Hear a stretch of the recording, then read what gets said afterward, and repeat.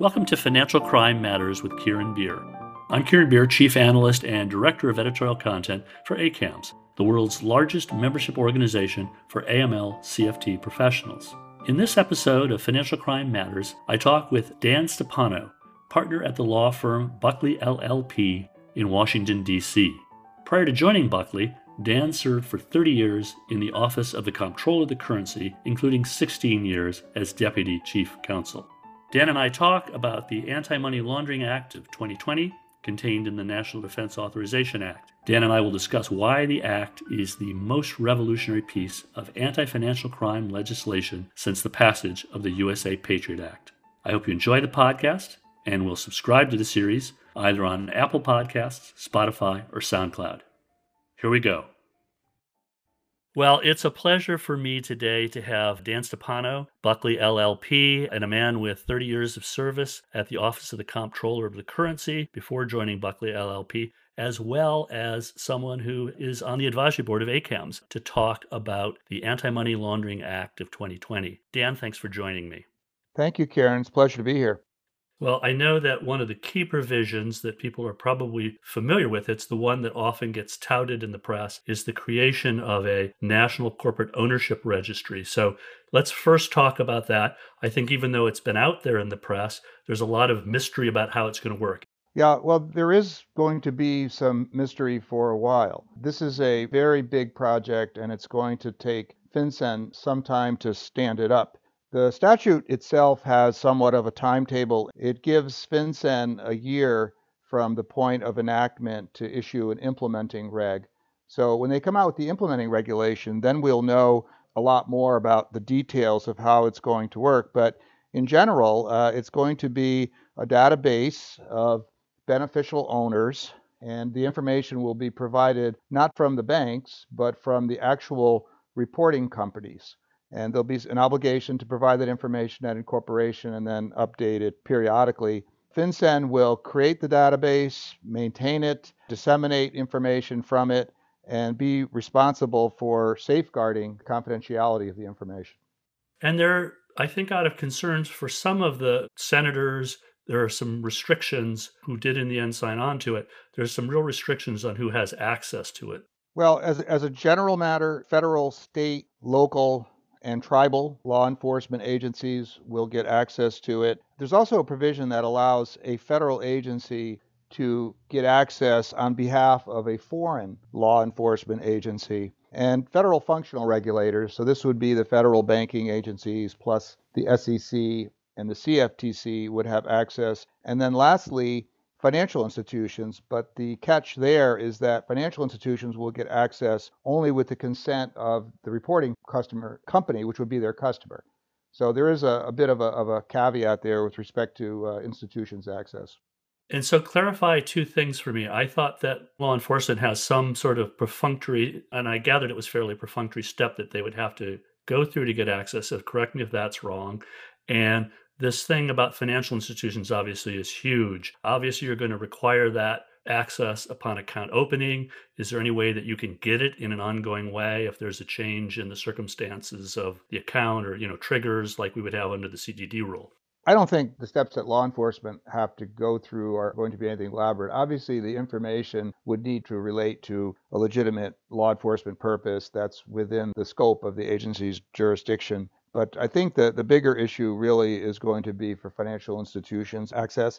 It'll be interesting to see how the institutions do this, because I do think that there is room for them to build into their agreement with their customer that they would have access right from the outset of the customer relationship. I also think that, and again, we have to see what the reg looks like ultimately, but I think there is also room to have some kind of an ongoing ability on the part of an institution to access the database, which would be very helpful, I think, for institutions that choose to do so.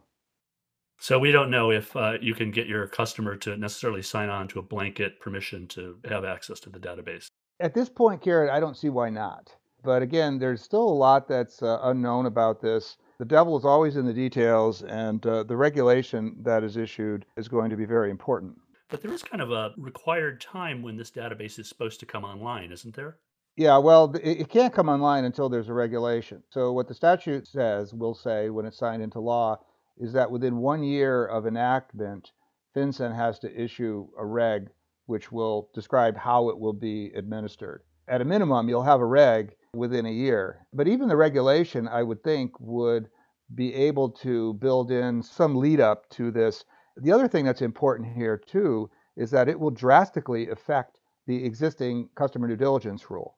So you have banks who have ramped up their own CDD procedures, particularly affecting beneficial ownership over the past few years. They're going to have the opportunity to rapidly scale them down when this is enacted because the impact on the CDD rule is going to be huge. Yeah, I was going to ask about that. For instance, under the CDD rule, banks have such a great amount of responsibility for the verification of the data that appears. Will they have responsibility when they get access to this if they see something wrong to report it?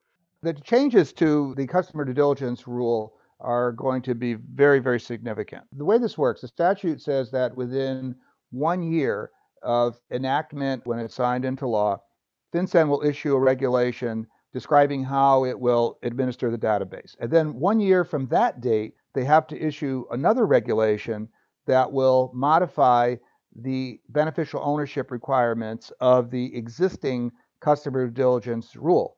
And the statute is very specific as to what they have to do. It says that the entirety of the beneficial ownership rule, with the exception of subparagraph A, must be rescinded. So all the details that are currently in the beneficial ownership rule will be gone. And what is left is subparagraph A, which basically just says that institutions must have procedures to identify and verify the identities of beneficial owners of their legal entity customers. And that's it. So it's not really clear what role institutions will play going forward. And another aspect of this, too, that has to be considered is there's no requirement in the statute that FinCEN verify the identities of the beneficial owners. In other words, the reporting company will provide a list, say, these are our beneficial owners, but FinCEN nor any other agency is required to verify the identification. So that's a step that institutions have to take now. It's not clear who, if anybody, will do that going forward. Fascinating. Well, let's move on. There's another thing I think that is less looked at, but seems to be kind of revolutionary too, and that is a change in how banks will be evaluated by their examiners. Among the factors is the suspicious activity reports that they file and their whole interaction with law enforcement. What are some of the details of that? Yeah, again, a lot of this will need to be fleshed out in regulations and guidance documents in the future. But the basic idea here is to evaluate banks more on the basis of the quality of the information that they're providing to law enforcement. Because presently, banks and other financial institutions do a great deal in terms of providing information to law enforcement. I mean, they file SARs, they provide information when they get grand jury subpoenas, they may provide information and assistance in other ways. But when it comes time to be evaluated for the effectiveness of their program, none of that really comes into play. It's heavily based upon compliance with technical requirements. So the idea here is to focus more on these efforts to assist law enforcement and the outcomes. So if you have a bank that is not just filing a lot of SARs, but filing SARs that are of high quality, that are of usefulness to law enforcement, that lead to investigations, prosecutions, and convictions, then presumably that would be something that a bank would be measured on and receive a favorable valuation. And that'll be like a huge part of the evaluation, I gather. Maybe the single most important thing? Perhaps. I think the real question, though, and this is unaddressed at the moment, is this a new set of evaluative criteria that replaces the old evaluative criteria, or is it strictly an additive change? In other words, will you be primarily evaluated on the basis of the quality of the information you provide to law enforcement, or will you be evaluated based on everything you were doing before plus this? And at this point, it's not clear that this is not another additive change. It also is closely related to the advance notice of proposed rulemaking that FinCEN issued in September, where they propose to define program effectiveness along the same lines. So I see these provisions in the statute, in the legislation, being very closely related to some of the proposals that are in that ANPRM.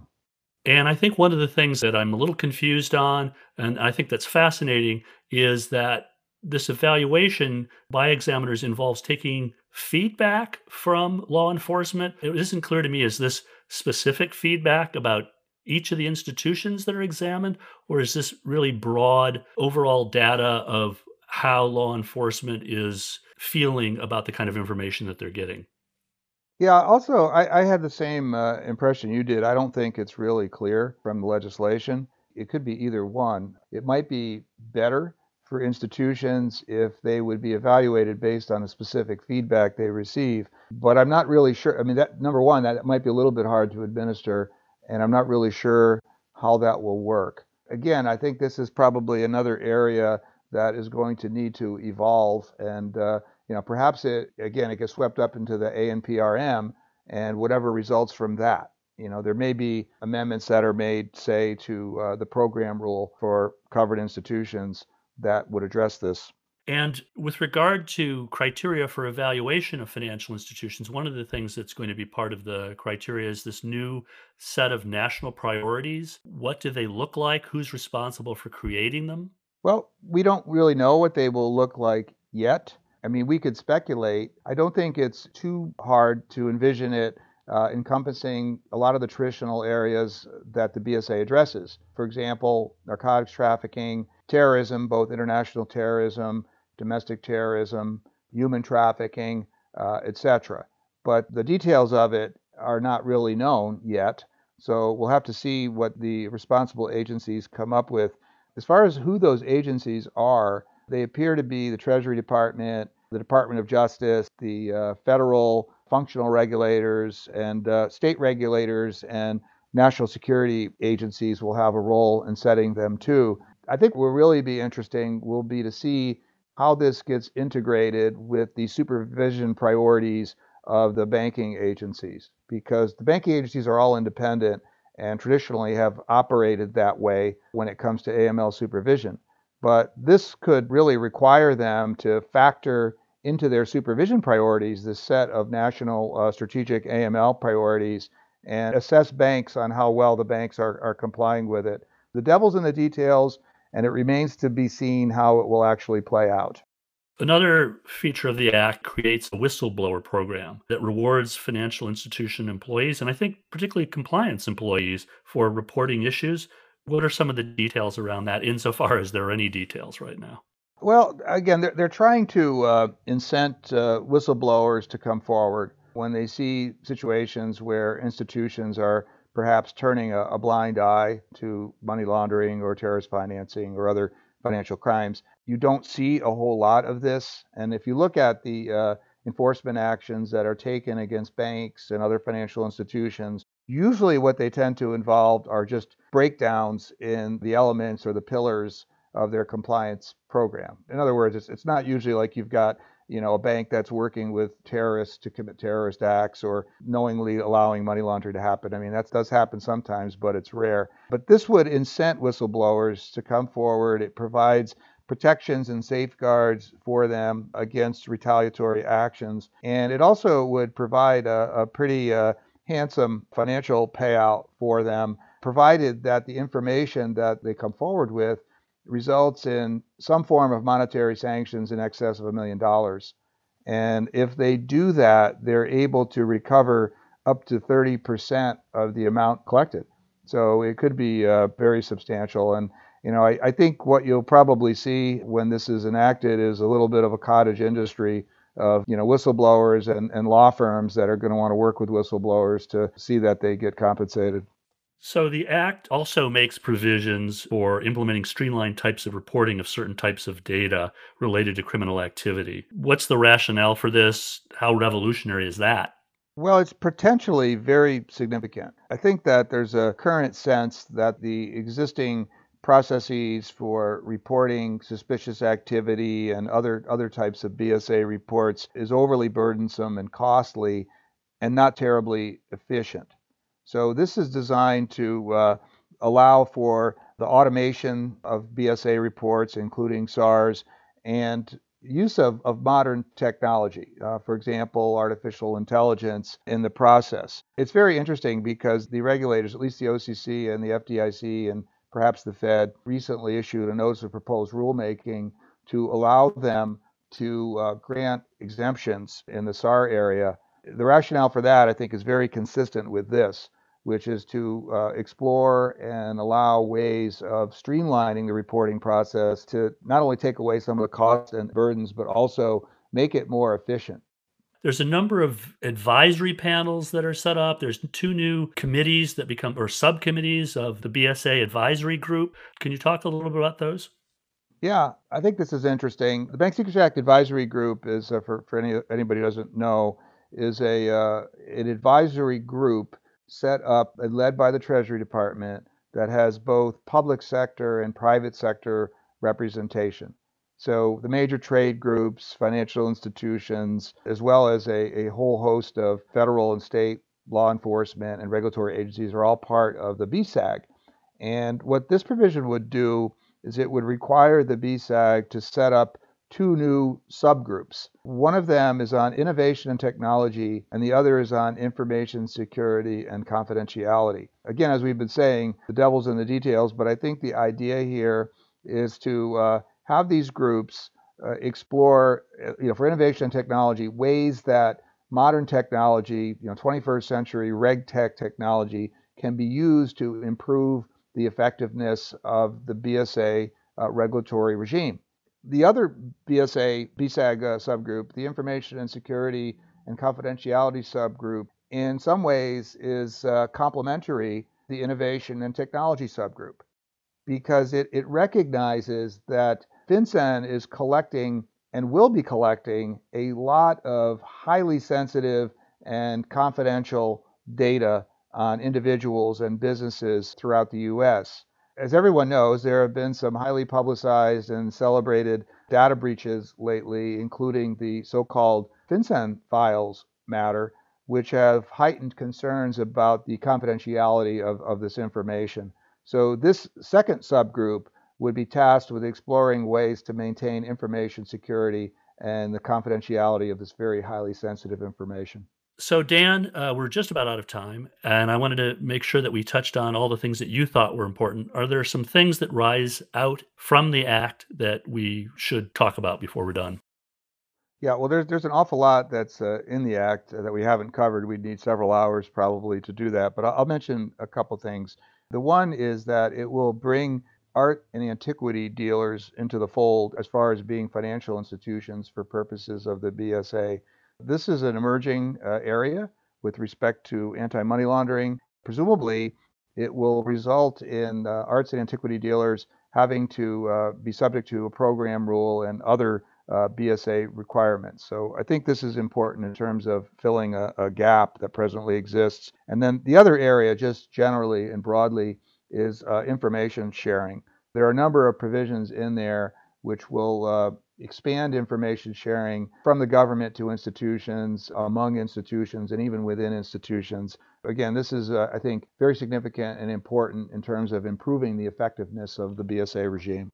I don't know if there's any final remark you want to make about where we're going to be in 5 years with this, but it does seem to be part of a national and international movement about effectiveness and not just, the old cliche tick the box compliance. Will this get us closer to that?